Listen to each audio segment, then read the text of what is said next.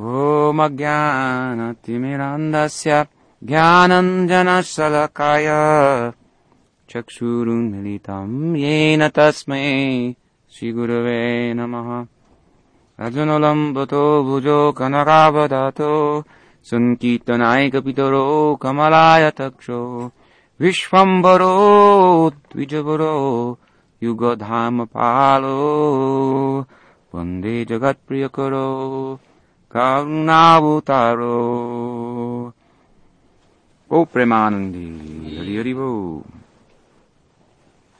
So, this morning we began a discussion of Gopala-tapani Upanisad. We discussed the invocation, Mangalacharan. And to reiterate briefly, Gopala-tapani is the most important Upanishad for the Gaudiya Vaishnavas.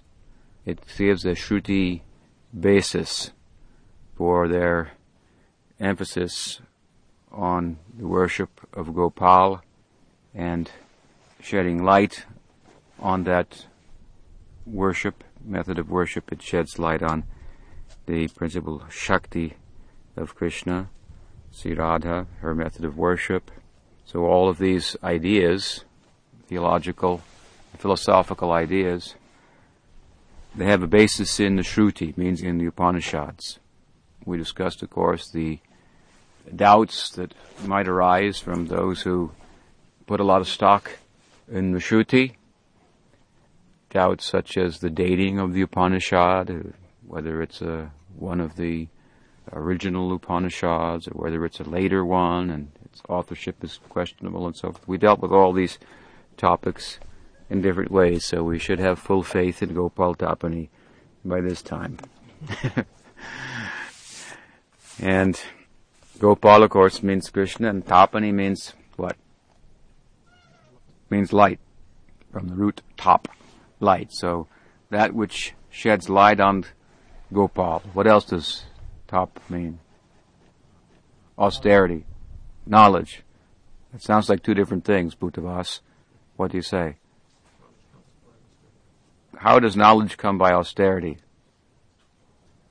Austerity means that we have a propensity towards contact with the sense objects, and we withdraw from them.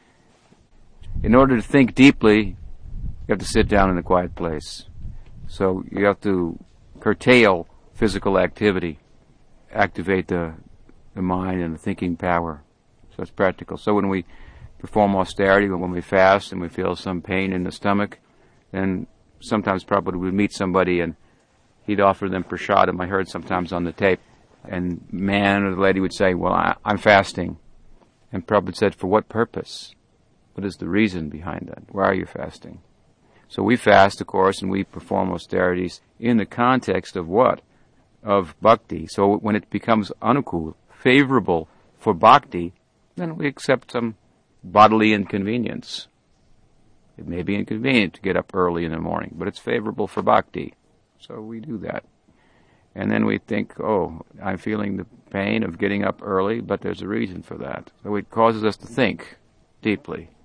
So it brings knowledge. Tapa, tapa, Brahma chanted these two syllables at the dawn of creation. And this is the knowledge he got.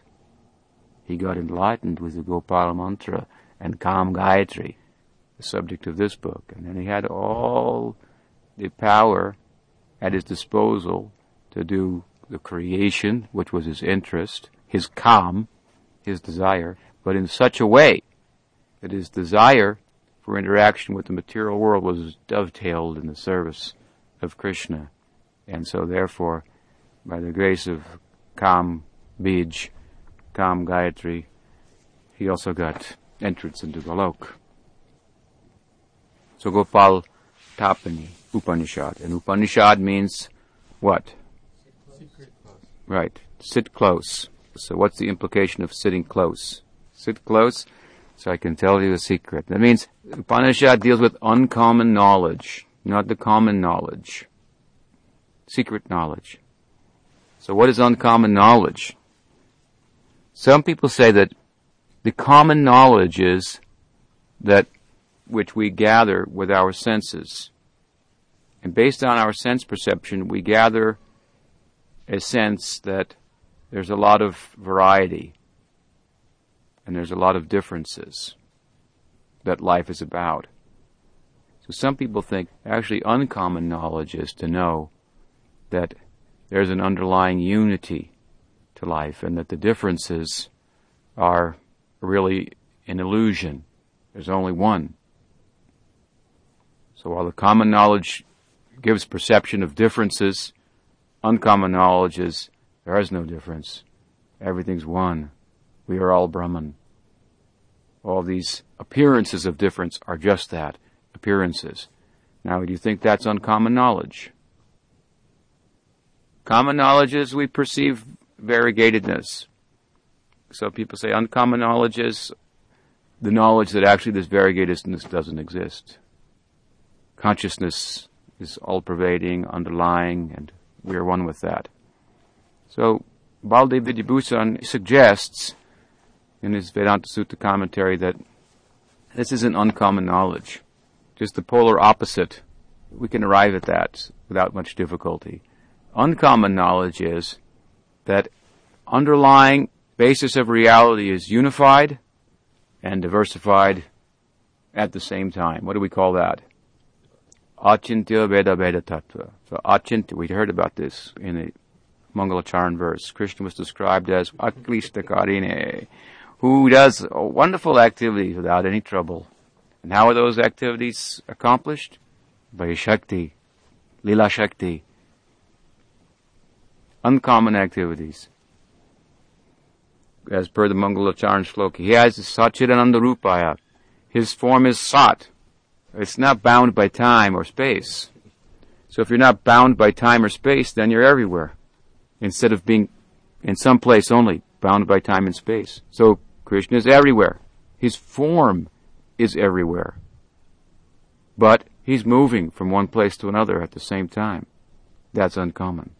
That's inconceivable. How can you be everywhere and move? Where will you go? But he's moving. He's going to Govardhan, Radhakund, Vrindavan, Gokul, Mahavan. So how do we know these things? Namo Vedanta Vedaya. The Veda tells us this. He's the subject of the Veda, of Vedanta. And how do we know what the Vedanta is about? We read Srimad Bhagavatam. And what do we find in Bhagavatam? Krishna is described in terms of all these inconceivable activities. And Chaitanya Mahaprabhu didn't try to reason about them. He more or less just said, this is what happens. This is what the Shastra says. He's in one place. Mother Yasoda's trying to tie him up. And she keeps adding 2 inches of rope, 2 inches. Still, he's not getting fatter and fatter. He stays the same size. But she cannot tie him up. It means his form is everywhere, but appearing as if he's just sitting on her lap. So if we study Srimad Bhagavatam, we find this about this principal topic, the Ashraya Tattva, Krishna. So we learned these things. And now, the first verse, Shruti Devi is relating to us an ancient conversation. So the scriptures like to talk in this way. Tell a story. Om Munayo Havai Brahmanam Uchu. Om, she says, the sages, it is recalled, asked of Brahma, Ka Paramo Deva, who is the Param Deva? They're asking Brahma, who is the Param Deva? Kuto Mrityu Bibheti. Who has Bhayam Bibheti? Kuto Mrityu. Who is death afraid of? Funny questions. The rishis, they think in a differently. Kasya Vijnane Nakilam Vijnatam Bhavati. By knowing what can all things be known? Kenedam Vishwam Samsarititi. What makes the world go round? On what does the world turn? As the world turns. It was a long time ago. Long time ago. The title comes from the Upanishads. So, Shruti Devi now begins a narration describing an ancient conversation between Brahma and his youthful sage sons, the four Kumaras. Their discussion makes up the entire Purva-tapani. So Purva-tapani means the first section of this Gopala-tapani. So this is significant. The Kumaras are making inquiry to Brahma. What does Rupa Goswami say? Karunam kurumai karuna bharite sanaka sanatana varnita charite radhe jai jai o madhava daite Gopala-tapani mandala mohite. Rupa Goswami singing a poem about Srimati Radharani. And he describes Radhe Jai Jai Madhava Gopala-tapani mandala mohite. Of all the girls of Gokul, oh, she is the best, the foremost, most beautiful.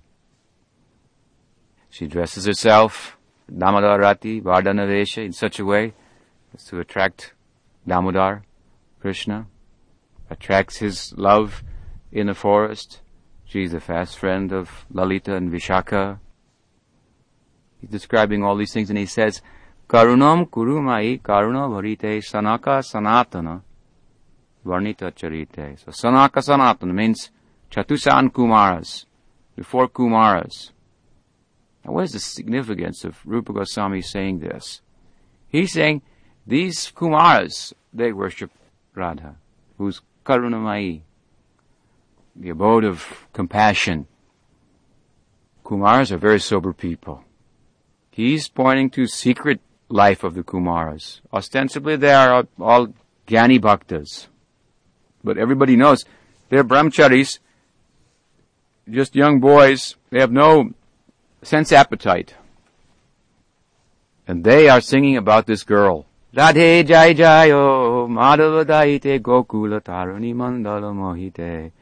The most beautiful girl amongst all the girls in Gokul, that is Radha. Very sober people, they're thinking about this. Chaitanya Mahaprabhu was a very sober person. Sannyasi, very strict. But he's always thinking in his mind about gopis. And you cannot always be thinking about beautiful young girls in your mind and remain as a staunch sannyasi. So they must be very special girls. That's the idea. So Rupa Goswami is adding this to the end of his song. And it means that this is a very sober affair. It sounds like a village love affair. And it is like that. It's the prajalpo of all over town, the Gramya Katha. Mahaprabhu said, Gramya Katha na shunive, he told Raghunath Das. Don't listen to Gramya Katha unless you get to this gram, this village, Vrindavan. Just listening to gossip about Radha and Krishna. That is more sweet than all the aphorisms of the Upanishads. Mahaprabhu said, Shrotam ape Upanishadam dure harikatamrita. Harikatha is duram, very far from those statements of the Upanishad. Tattvamasi, aham brahmasmi. These things will not get you very far. It means it's far above that land of ecstasy. Far above where you can get by uttering these Vedic statements, sober statements. So how sober is it? Kumaras are worshipping Radha. And Kumaras are here in the Shruti.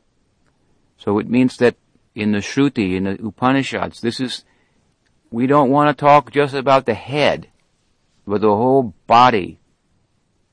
Bhaktisiddhanta Saraswati Thakur wanted to give a body to Gaudiya Vaishnavism.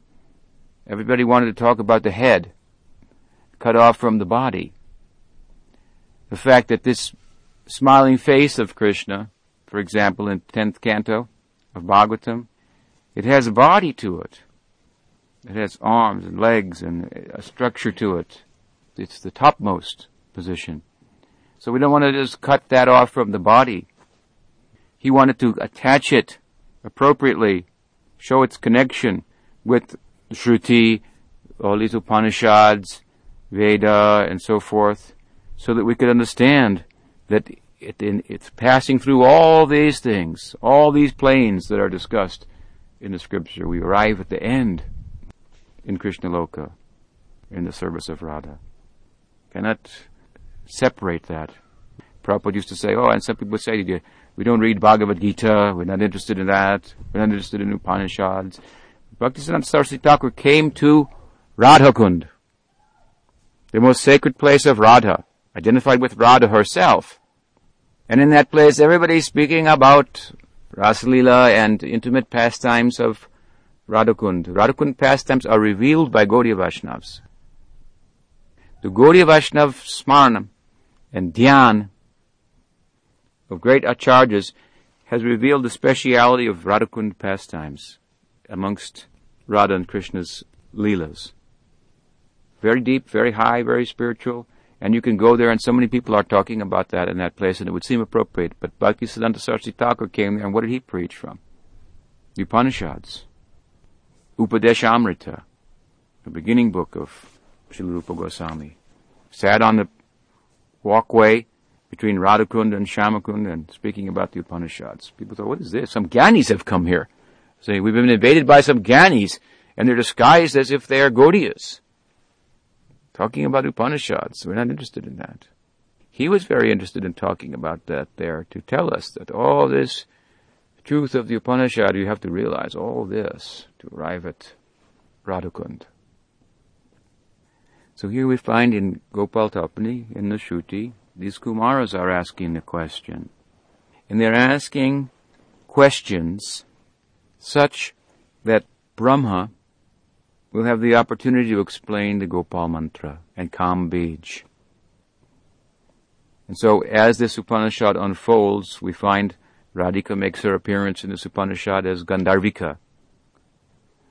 This was the name that Bhaktisiddhanta Saraswati Thakur liked to address Srimati Radharani by. Why? Again, because that is the name that she is given here in this Upanishad, in the Shruti. He wants to say Radharani is in the Shruti. And this is the topic of the Upanishads. I wrote a book, as some of you know, called Aesthetic Vedanta.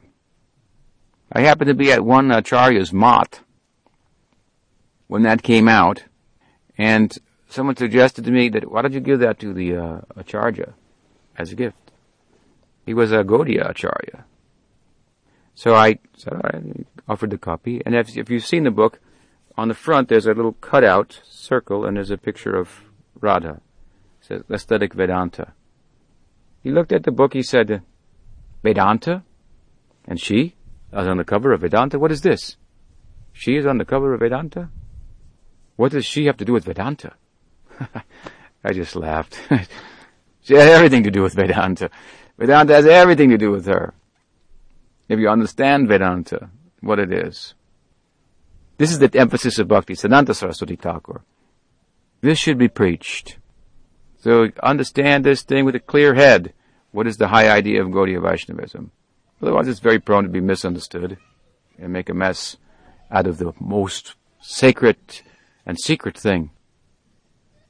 So Bhaktisiddhanta Saraswati Thakur would like to use the name Gandharvika. Gandharvika is the Shruti name for Radha. So just by using that, he's saying, Radha is the subject of the Upanishads. This is the furthest reach of the Upanishads. This is what they're indicating, pointing to. It's to say, it's not that we don't have any Gyan. The Gyanis also like to think we're just sentimentalists. Bhakti is for the less intelligent people. We disagree. Bhakti Vedanta and Gaudiya Vedanta. So the Kumaras are asking the questions here, and ask in such a way that they give Brahma the chance to explain the Gopal mantra. The sages approached Brahma with the above question, through which this Upanishad seeks to elicit a reply that explains the 18th syllable Gopal mantra. So this is the king of Krishna mantras, Gopal mantra. Gopal mantra is one of the Diksha mantras in our Sampradaya, and the corresponding Gayatri is the Kam Gayatri. Chaitanya Charitamrita speaks of Krishna Nam and Krishna Mantra. Krishna Mantra, Sangsar Mochan. By Krishna Mantra you can get Sangsar Mochan. You can get deliverance from Sangsara, birth and death. And Krishna Nam, you can get Krishna Charan. You can get to the feet of Krishna. Sridhar Maharaj explained it in a nice way. There are two circles. Big circle and a smaller circle within that circle. The big circle is Harinam, Krishna Nam. Krishna Nam, it means, goes to the highest reach. It is Krishna himself. And Krishna Nam goes to the lowest side, extends itself to himself to anyone and everyone, seeking no qualification. We go in the street and chant Krishna Nam. People have no qualification, no interest, but Krishna Nam touches them. He extends himself in this form to the lowest section of the society. Even the trees and inanimate objects are hearing everywhere Krishna Nam and benefiting. Chaitanya Mahaprabhu had a problem when he thought about the method that he came to offer for deliverance. And he approached Haridas Thakur. He said, my method is good, but there's chanting, but what about the non-moving living entities? How will we save them? What did Haridas Thakur say? He said, oh, don't worry, rest assured.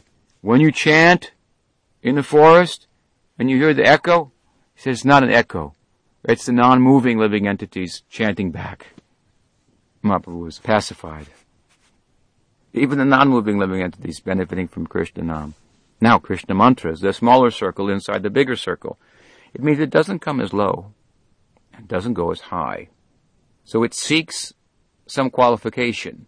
So when we're touched by Krishna Nam, and by the grace of Krishna Nam, we develop eligibility, understanding, then we're going to get the Krishna mantra. That Krishna mantra then will help us to draw out what is present in Krishna Nam. And it will take us to a certain point, Sangsara Mochan. Liberated. And liberated means what? We are in the Bhakti school. Mukti is one of the subjects of Srimad Bhagavatam. But what is mukti according to Srimad Bhagavatam? Muktir hitvanita rupam swarupena vivastitihi. Two-sided. Removes the negative influence, that is sangsara, and swarupena vivastiti. It situates us in our real nature. So this mantra reveals our swarup, our nature, our relationship with Krishna. In Bhakti Sandarbha Jiva Goswami has explained this Krishna mantra in this way, in relation to Diksha. He says that Diksha means that at Diksha we receive the mantra, in which, found in that mantra is a special relationship with Krishna. Sambandha, a particular relationship with Krishna, is packaged in the mantra in such a way as to correspond with our heart and bring it out. So the efficacy of that mantra, that Diksha, is to chant that mantra perfectly. Then now we will know our nature. Then we have to cultivate that nature actively. And Krishna Nam helps us. When we know our nature, by the grace of the mantra, then we no longer need to chant it. Gopakumar received this mantra. At a certain point, he didn't need to chant it anymore.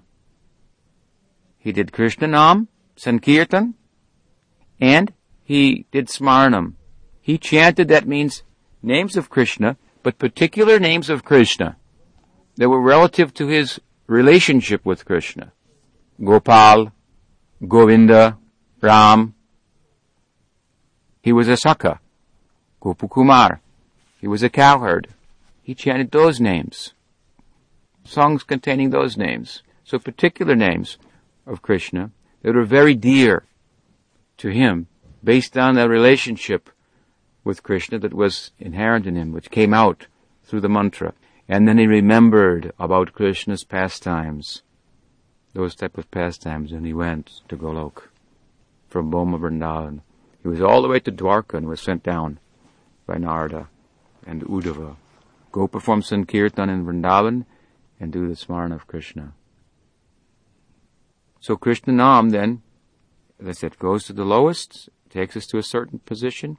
We get that mantra, we properly chant that mantra 3 times daily. Pay attention. That's great power. This is the gift of the Guru to us. It should not be neglected. When it reaches its efficacy, then take Krishna Nam and, in a special way, And Krishna Nam takes us to Golok, and Krishna Nam remains in Golok. Krishna Nam is Krishna, goes to the background, service comes to the foreground, and in Sridhar Maharaj's language, Nam is in the background energizing the whole affair. Krishna Nam is very, very merciful. It is said that Krishna Nam and Krishna are non-different, but there's a difference. You can offend the Rupa of Krishna, the form of Krishna, but Krishna Nam will still come to you. More merciful. What does Sridhar Maharaj say about Krishna Nam? Doesn't care for locked doors and high walls. Like a thief, he enters the heart and steals. Even if we try to keep him out, he finds a way in. He has an agenda. He's active. He's after us. And as I said before, great power in the name. If you know someone's name, then you can know everything about him. Nowadays, it's the Social Security number. If you know that, you can know everything about it. But it used to be, if you know his name, then you can find. Did you get his name? So we got his name from somebody. Somebody told us his name. He's Krishna. He's the Paramadevata. Krishna. He's Satchidananda Rupai. This is his nature. Klishtakarine. Namo Vedanta Vedaya. He's Gurave. And Buddhisakshine. We heard all these. Witness, he's the Guru. He's the witness of the intelligence. He's the subject of the Veda. So this mantra now is going to be discussed in Gopala-tapani. The principal Krishna mantra. There are different Krishna mantras. 10-syllable Krishna mantra. There's 18-syllable Krishna mantra. And sometimes it's, in this Upanishad, it's considered a 5-part mantra. The bija, then Krishna, Krishnaya, Govindaya, Gopijana Vallabhaya, Swaha. 5 parts, but 18 syllables. It's mentioned in Chaitanya Charitamrita and Brahma Samhita. This is our Sampradaya's mantra. We say Mahamantra, Hare Krishna mantra. But Hare Krishna mantra is a Nam mantra. So it's different. It's a mantra simply of the names of Krishna. Whereas the Gopal mantra is made up of certain elements, certain configuration, arranged in a particular way to help us, as I say, to realize the full efficacy, the furthest reach of Krishna Nam. So, Tad U Hovacha Brahmanaha. So Brahma, he answered, Krishno Vai Paramam Daivatam. Brahma's answering. He answers the questions in order. Krishno Vai Paramam Daivatam. Krishna, the Supreme Deity. Govindan Mrityur Bibheti. Death is afraid of Govinda. Gopijana Balabha Jnanena Tagyanam Bhavati. Knowing Gopijana Balabha, one knows everything. And Swaha Yedam Samsaratiti. The world turns through Swaha. So this requires some explanation. But you see, the Kumaras didn't need any explanation. Brahma answered like this, they understood. We need so much explanation. So what is their qualification? According to Baldev Vidyabhushana, by answering the sages in this way, Brahma, in effect, initiates them into the chanting of the mantra. So Brahma is giving them diksha. So it's also mentioned in that at the time of diksha, then ideally the guru will explain the significance of the mantra to the disciple. Who is the deity of the mantra? What is its efficacy? And so on and so forth.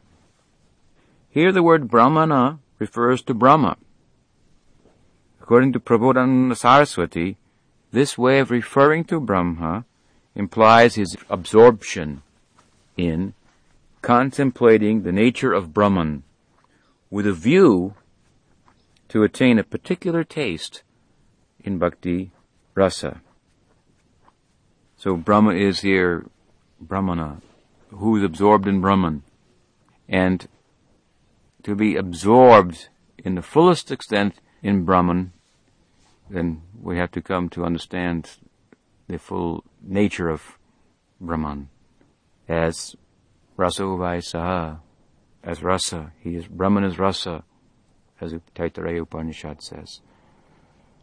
So this is Prabodhananda Saraswati's comment. It means he's addressed like this to indicate he's fully absorbed in Brahman with a and desire to attain a particular taste in bhakti rasa.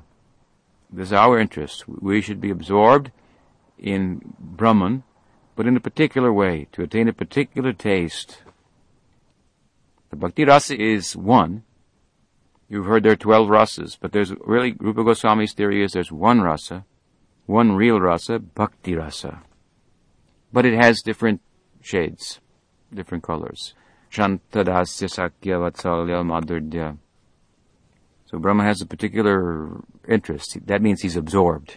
We have a general interest in Krishna consciousness. As our interest develops, we become purified, then it becomes more particular, more specific. Just like we sing in the morning, Sakshad Harite na samasta shastra. The Guru is to be worshipped to be as Sakshad Hari. And all the Shastras saying this. God before us. Kintu prabhoya priyevatasya. But, kintu prabhoya priyevatasya. He's very dear to Krishna. He's Krishna, but he's dear to Krishna. So there's a progression there. First we see, Krishna is represented here. But as we take advantage of that, then we see, a particular potency of Krishna is being represented here. The Guru, of course, is like the president of the country. He may come from Texas, but then he leaves that constituency and he has to honor all the states and be non-partisan. But he's a Texan at the same time. He's a Texan. It comes out every now and then. So, the Guru may recruit in a wide way and collect people from so many states. One belongs in California, one belongs in New York, some go to Oregon. And some are coming to his home state, the state he's from, also, in terms of his particular relationship with Krishna. Now, what happens if we get collected up by a guru from California, and you belong in Texas? Then you make arrangement to make the connections for you. That's not a problem. One time I told Puri Goswami Maharaj, I said, that some people say that Sridhar Maharaj, he's in Madhurya Rasa, and Prabhupada, he's in Sakya Rasa. And Sridhar Maharaj himself said it. No problem. Nothing could have been more sweet to our ears to hear him say such things. But some people complained. And Sridhar Maharaj said, but I thought it was rather a compliment. They're complaining? What do they think Sakya Rasa is? Is it a bad thing? Chaitanya Charitamrita twice, when extolling the virtues of Madhurya Rasa, what does Krishnadas Kaviraj Goswami say? He prefaces his glorification of that by saying, all these tastes are perfect and best for those devotees who feel that way about them. That's the first thing. But if we're to draw back and look objectively, we see that, the Madhurya Rasa is the furthest reach. But what's best is what's best for you. Now, some people complained like this, and Sridhar Maharaj replied in that way. But that wasn't the end of the problem. Some people who liked what he said, then they said, just say, if you are in Madhurya Rasa, that is your nature, your Swarup, and Prabhupada's your Guru, then you have a problem. There's a problem then.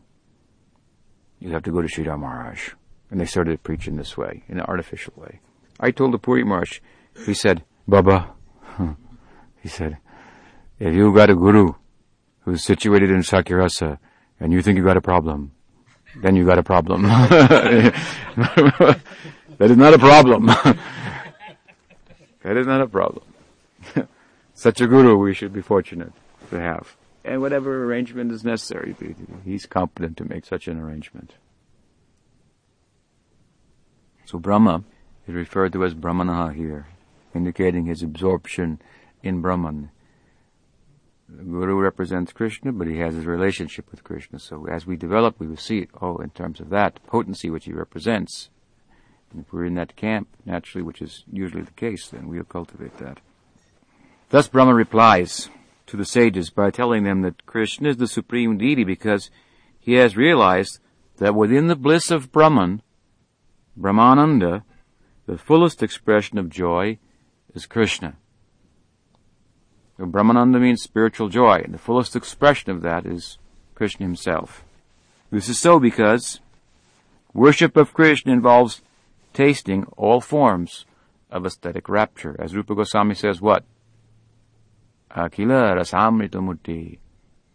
It means Krishna is the form of all rasa. It means he's rasa and rasika, and all shades of bhakti rasa can be experienced in relation to Krishna. Like we were talking this morning. Why is Krishna the Supreme Godhead? From what point of view? Rasa vichar. By analyzing in terms of rasa, we have to make that conclusion. This is the speciality of Rupa Goswami. This is our claim, in one angle, to the supremacy of Krishna. So what is the example in Krishna Leela? Where's our praman for this? Vrindaranya? What wrestling match? Krishna's wrestling all the time. One of his favorite activities. Why is Krishna going to wrestle in Mathura? He's getting defeated all the time in Vrindavan. What makes you think he's a good wrestler? But right, yes. Kamsa invited Krishna to Mathura to wrestle with Mustika and Charana, big, ugly wrestlers.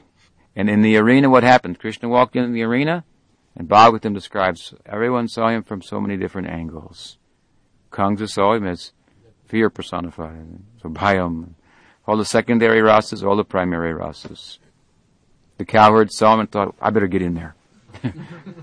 Better get in there. I beat him last week. I better get in there, help him out. Yogi saw him as Paramatma and Shantaras. So there's evidence from Scripture. Krishna is a Akila Rasa Amrita Murti. So all potential for joy is found in him. He's the fullest reach of Brahmananda. He is the bliss of Brahman, because there's no difference between the joy of Brahman in its fullest expression and aesthetic rapture, rasa. And then, of course, we quote our Shruti Praman, Raso Vaisaha, Brahman is rasa. Krishna is rasa, and rasa is Brahman, Raso Vaisaha. In asking, who is death afraid of? The learned sages indirectly reveal their regard for knowledge and divine love, jnana and prema, by which death is transcended.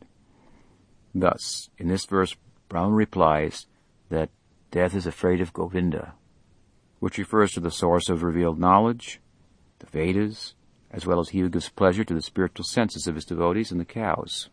It's all implied in the name Govinda. By giving transcendental bliss to the spiritual senses of his devotees, he turns them away from material sense objects. And attachment to sense objects is death. That is what death is.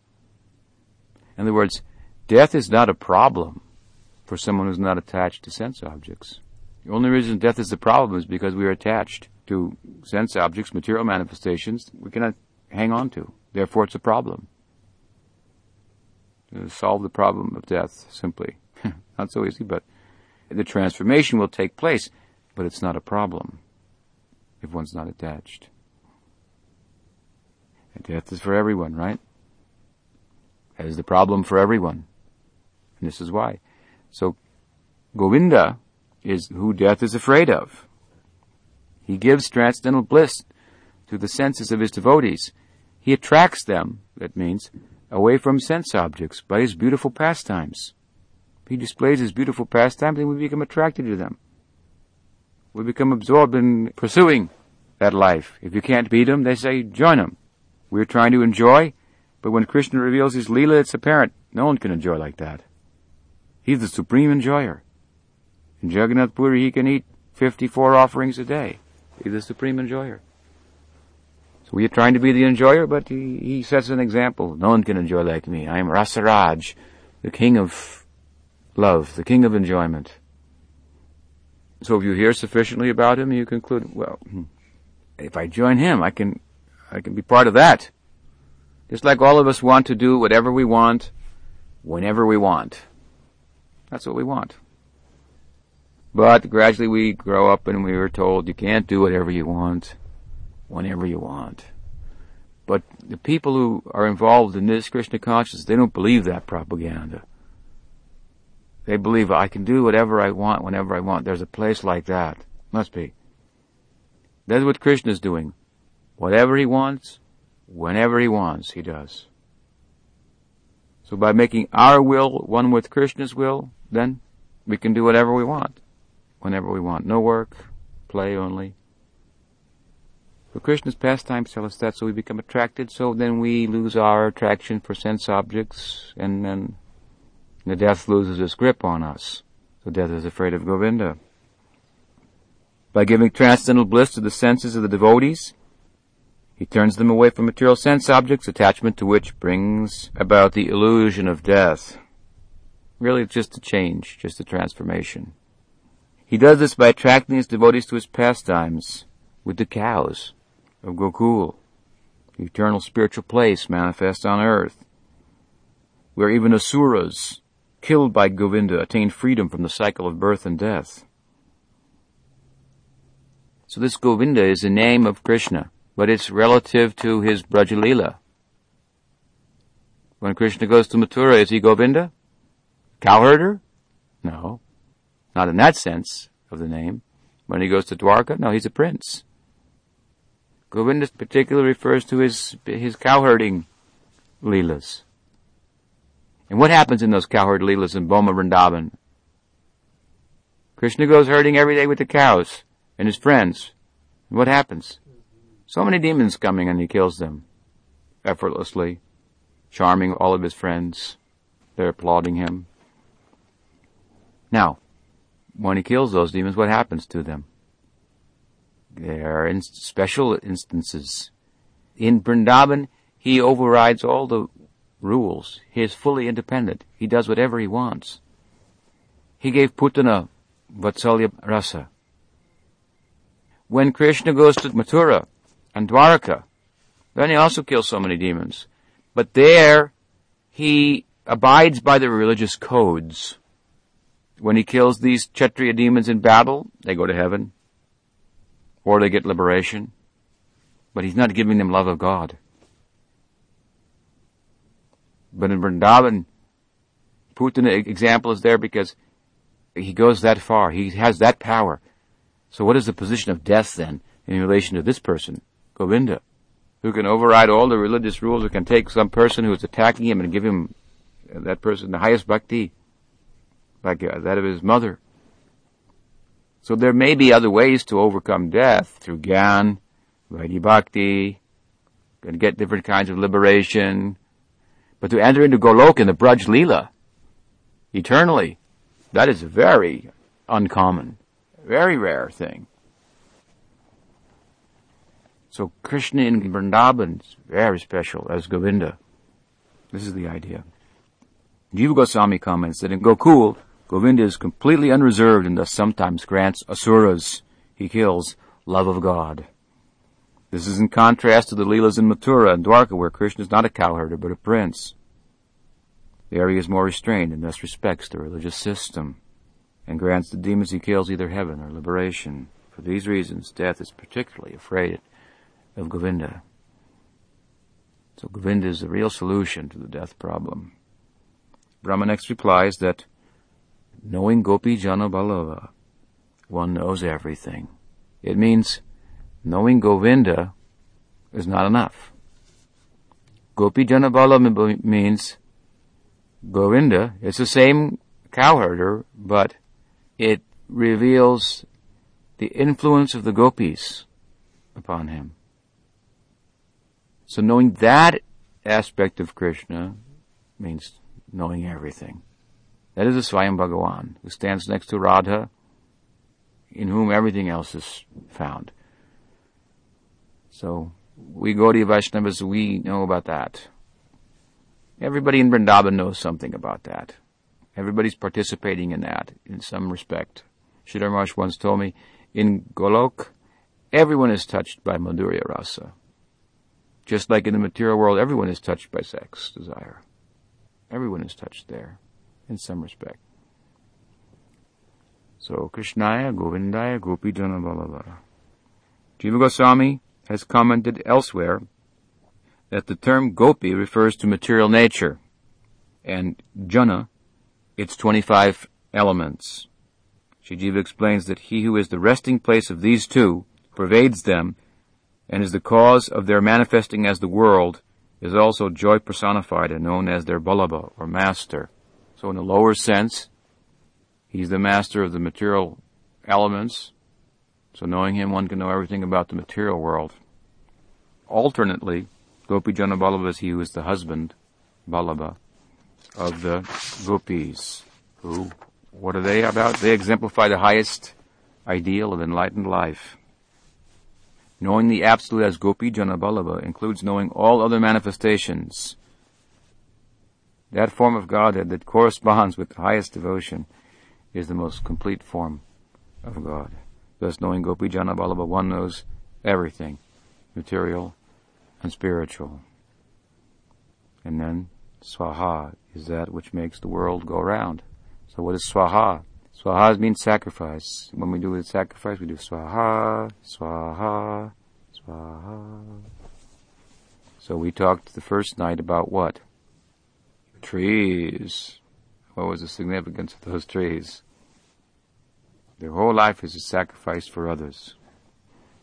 So sacrifice we spoke about is what makes the world go round. The whole world is actually, if you want to know the key to how the world works, it works by giving. By giving, then you get. That's the secret, how it works. We think that by trying to get, we'll make out. And if we don't try to get, well, we'll be unfortunate. But the secret is so simple. It's so simple that it escapes us. By giving, you get. So Swaha makes the world turn. World turns by Swaha. Swaha indicates sacrifice. It is uttered when offering oblations to the sacrificial fire. Thus it is that which makes the world turn. Sacrifice is the principle by which we live happily in this world and by which we transcend it as well. We truly gain only through giving. When we give of our possessions, we gain in the realm of material acquisition, and to the extent that we give ourselves, we gain understanding of our nature. This is the whole secret, when we learn that when we give of ourselves, we get. So material possessions may be ourselves in the extent that we are identified with them. But the more that the sacrifice is one of ourselves, rather than, that's why we shouldn't just give things that, well, I don't need this anymore, I'll give it to the temple. Not like that. So the more we give of ourselves, the more we gain understanding of what is our real nature. Thus, the mantra under discussion propitiates the Supreme Deity, brings about an end to death, and reveals all knowledge through the highest love. The names Krishna, Govinda, and Gopijana Vallabha indicate a progression ascending from Krishna to Govinda, who is the cowherder, and Vrindavan to Gopijana Vallabha, who is the same cowherder conquered by the gopis' love. The heart of the mantra's utterance involves the spirit of self-sacrifice, properly reposed. When this spirit of self-sacrifice turns to self-forgetfulness in love, it's called Prem Shakti.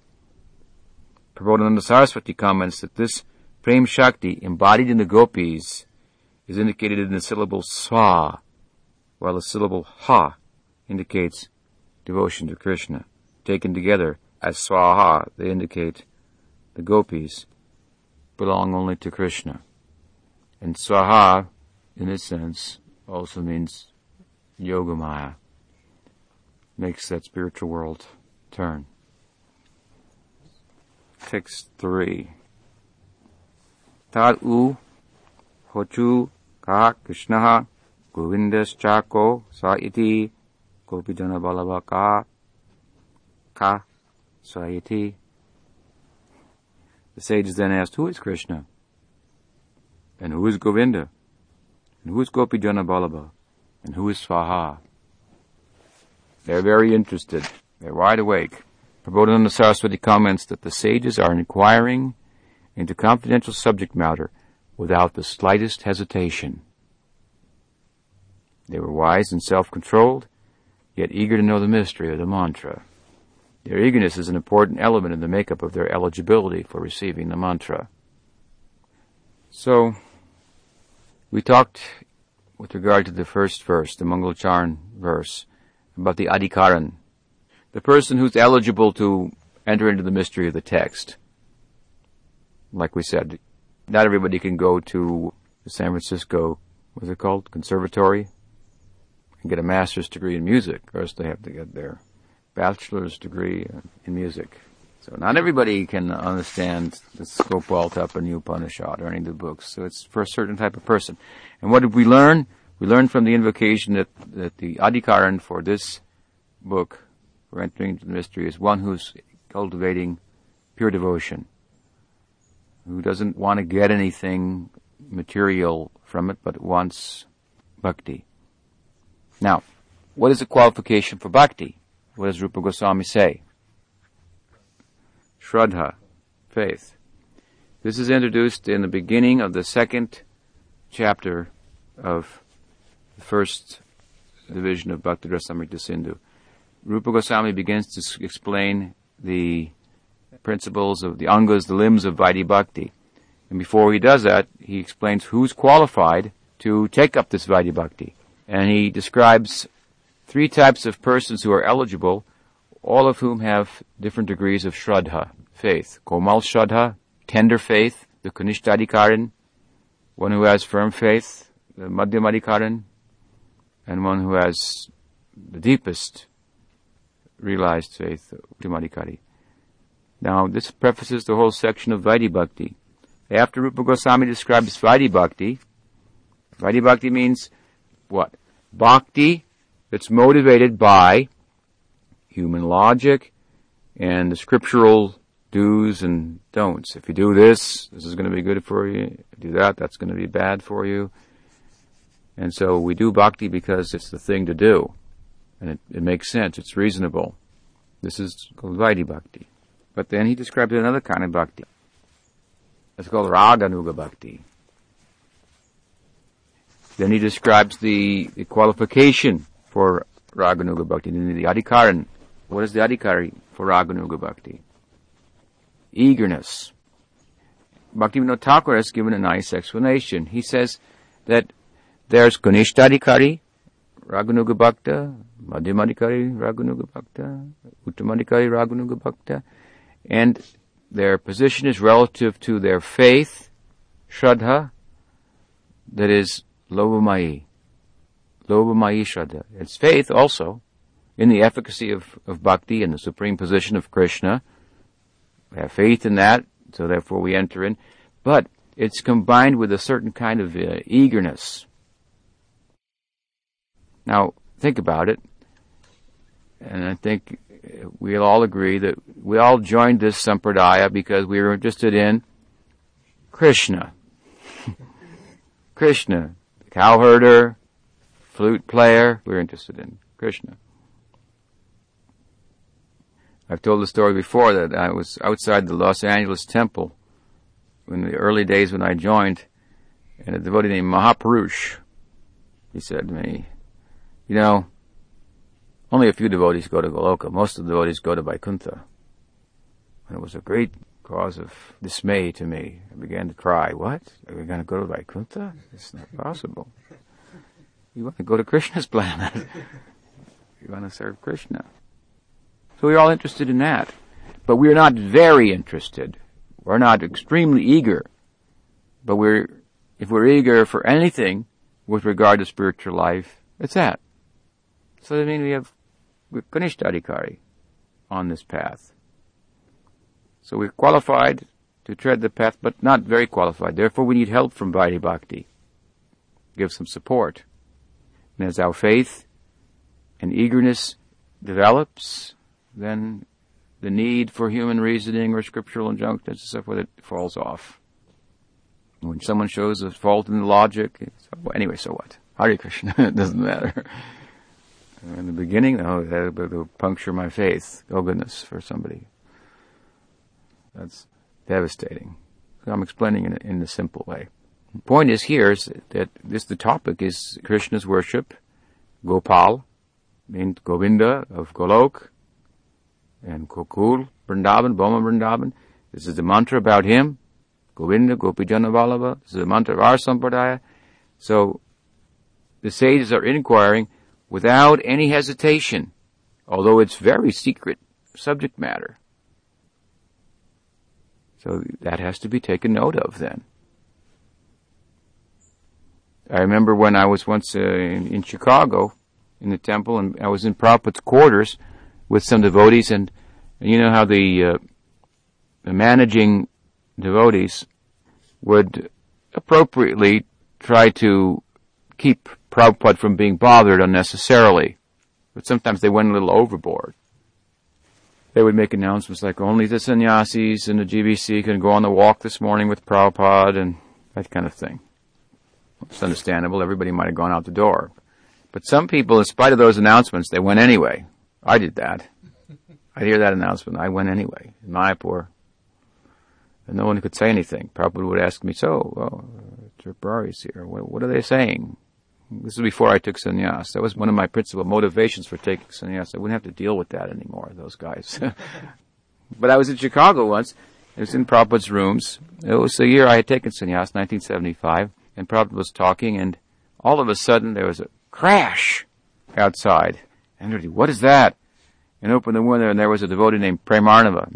And he had climbed up on something, was hanging on, listening in the window to hear what was going on in there, and he slipped and fell and disturbed the whole thing. So the managers were very upset with him, but Prabhupada said, bring him in. He's so eager to hear. Bring him in right away. Chaitanya Mahaprabhu used to view the Jagannath from the Garuda Stamba at a distance ever since the first time he went in the temple. First time he came to the temple, coming from Shantipur, Advaita Bhavan. He came with a few devotees, and at a certain point in the journey, Nityananda Prabhu, when he fell in ecstasy, he took the danda, the staff of Mahaprabhu, and broke it at 3 places and threw it in the river. Mahaprabhu was externally upset. Why you've done that? The danda, all the gods are in the danda, and it's worshipable, and it's my sannyas danda, and you've broken it. Nityananda Prabhu just looked at him like, I don't want you carrying a danda. It exemplifies vairagya, detachment, austerities, all these things. You're the supreme enjoyer. You're my brother, Krishna. Mahaprabhu then showed externally some disturbance, and he went ahead without them, leaving Jagadananda, Nityananda, a couple of others behind. And when he came to Puri, and he saw the towering temple and the chakra at the top, he began to fall down in ecstasy at every step, as if he was paying his dandavats, laying out. Dandavat means to lay out, prostrate oneself. His ecstasy was falling over and getting up, falling over and getting up. And he entered the temple. And he saw Jagannath, and he passed out in a swoon. And the people who were maintaining the temple, they started to beat him. Crazy man has come in the temple. A crazy person causing a disturbance before God, the Lord of the universe, dancing, swooning, passing out, lying down in front of the deity. They should be standing up, respectful, hands folded. It's the Lord of the universe. A crazy has come in. Off the streets. Somebody got through the gates. They wanted to beat him, but someone managed to stop, and Sarvabhauma was called. Bhattacharya Sarvabhauma. Maybe Gopinathacharya, his brother-in-law, stopped them. And Bhattacharya came and he said, oh, he's a sannyasi, and he's in a very exalted state of trance. He put some cotton swab by his nose to see if he was alive, barely breathing. Deep he went internal in samadhi. Bhattacharya arranged to have him brought to his house and so forth. And so from then on, Mahaprabhu was cautioned. He cannot go directly in the temple. It will be dangerous for him. His own safety will be jeopardized by looking at the deity. So he used to stand then at the Garuda Stamba some distance. If he got too close, it would go to pieces. So one day he's standing at that Garuda Stamba, having the darshan of Jagannath, and what happened? A lady jumped on and climbed on his shoulders. Mahaprabhu 7 feet tall. So he had a good view from the Stamba. And some lady climbed in the crowd, just grabbed onto him and got on his shoulders to see Lord Jagannath. Mahaprabhu's men said, get down from there. There's Chaitanya Mahaprabhu, sannyasi, your lady, jumping on top of him. What is this? Mahaprabhu said, no, if I could only have the eagerness like her, my life would be successful, that I could cross over all rules and just to see Jagannath. This kind of eagerness, that is a adhikar for Raghunaga Bhakti. Raghunath Das Goswami had that kind of eagerness. Raghunath Das Goswami was surrounded by his parents' arrangement with every possible material amenity that you could imagine. He had 5 servants, and they were wealthy.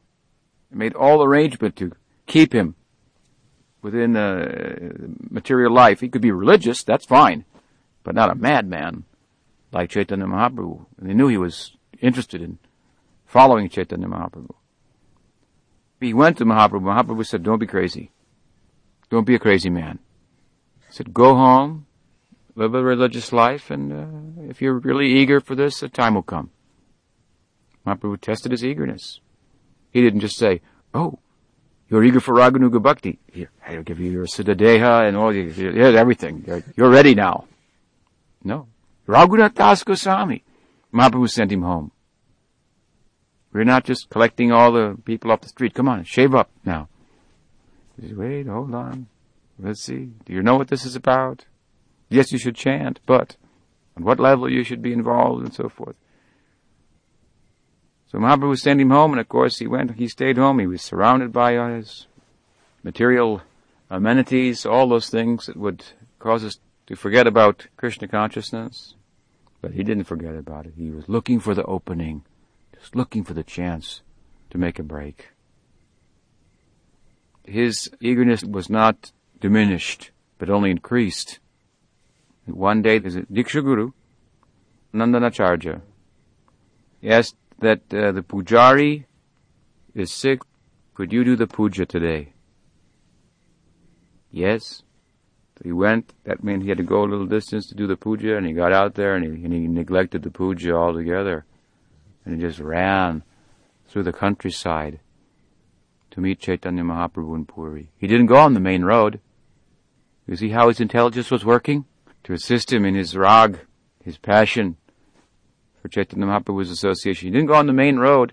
He thought that would be the quickest way, the safest way. But that's the first place they'll look for me. They'll come out at me with a whole group of elders to bring me back. He went through the forest, on foot, no conveyance, to the countryside, and he stayed in cow barns, lying on the ground, not caring about eating, not caring where he slept. 12 days it took him to reach Jagannath Puri. And the posse was out on the road looking for him. Couldn't find him. His mother said, we've got to get him. Bring him back. And we'd handcuff him. Her husband said, what will the handcuffs do? Some rope or metal to tie chains. What will that do? He's broken the chains of material attachment. Well, this is much heavier than any physical handcuff.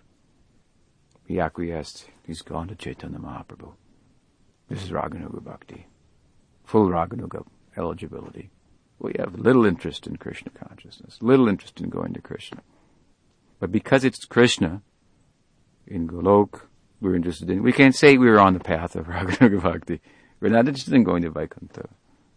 But we have to somehow fan the spark of that interest till it turns to greediness. So the sages here, without any hesitation, they're asking about these things, the significance of this. It indicates that they are qualified to enter into the mysteries of this Upanishad. The 18-syllable Krishna or Gopal mantra reveals the mystery of Krishna and his intimate leelas in Braja. Those who receive it must be eager to awaken a relationship with Krishna and participate in the Braja Leela. According to Bhaktivinoda Thakur, this eligibility is called Lobha-mayi Shraddha. In other words, the Shraddha is pregnant with Lobha, with this kind of particular eagerness or greediness. Faith mixed with spiritual greed or eagerness, as opposed to Shraddha or general faith in God. Lobha or eagerness, literally greed, is appropriate term with regard to Krishna because it denotes the nature of love for Krishna in Braj, which obscures the reality of his godhood, just as worldly greed obscures our sense of the dignity of ourselves, causing us to act inappropriately. Understand? When we're greedy, then we act inappropriately by the force of that. So, people that are greedy for Krishna, for the Absolute in such a way, they act inappropriately with the Absolute, like Mother Yasoda, chastising the Absolute Truth. What is that? Cowherds telling him he's not so strong. Gambling, they like to gamble. Gamble with him and win, make a bet, and he has to carry them on his shoulders. This is not an appropriate way to deal with God. Well, to speak of gopis, it's not an appropriate way to deal with God. That's why this term is used. We can understand it in that way. Greed obscures the godhood of God, forced by the greed, the dignity of Krishna. As we said, Jagannath, Lord of the universe, obscured by his attachment for gopis, dragged it down. So you have to understand that this is a high thing. We say we have just a little bit of this kind of interest only. Full-fledged interest in this, which is the ticket. What does the scripture say? Janma koti sukatibir nalabdite Krishna bhakti rasa bhavitamati kriyatam apikutopi labdite tattva api molyam ekalam Janma koti sukatibir nalabdite tattva api molyam ekalam. Only by this greed is it possible, not by hundreds of births, lifetimes of pious activities, and you get the Krishna Bhakti Rasa. It's purchased only by this price. So, in the general sense, we should focus our interest in it. We want Krishna Bhakti. We want to be serve in this capacity, in relation to Krishna and Goloka. That is our prospect in life. It is inappropriate to act in relation to God as if he were our friend or lover, but as Krishna, God places himself in the hands of his devotees to do with him as they like. There was a very nice Ramanuja Bhakta, Vaikuntha Bhakta in South India that I met once. Nrsimha Maharaj introduced me to him. And he was a principal in the Sanskrit school in Melkoti, I think it was. And we went there, and he served prasad to us and all. Very nice man, very, very devoted, advanced devotee.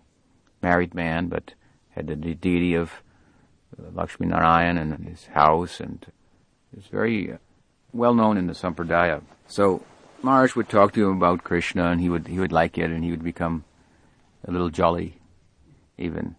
So we were sitting and taking prasad, and the Nrsimha Maharaj said, I forget his name, he said, but Prabhu, I had a question that when we talk about Krishna, I see that you actually become a little jolly. So Maharaj is kind of like going to preach to him about Krishna consciousness over Narayan consciousness. It actually makes you happy. He said, yes. Krishna is very sweet, and he said like this. Then Maharaj said, but when we talk about Narayan, you don't seem like this. That is another thing. That is another thing. Oh, I was so happy to see that. He had such staunch faith in Narayan.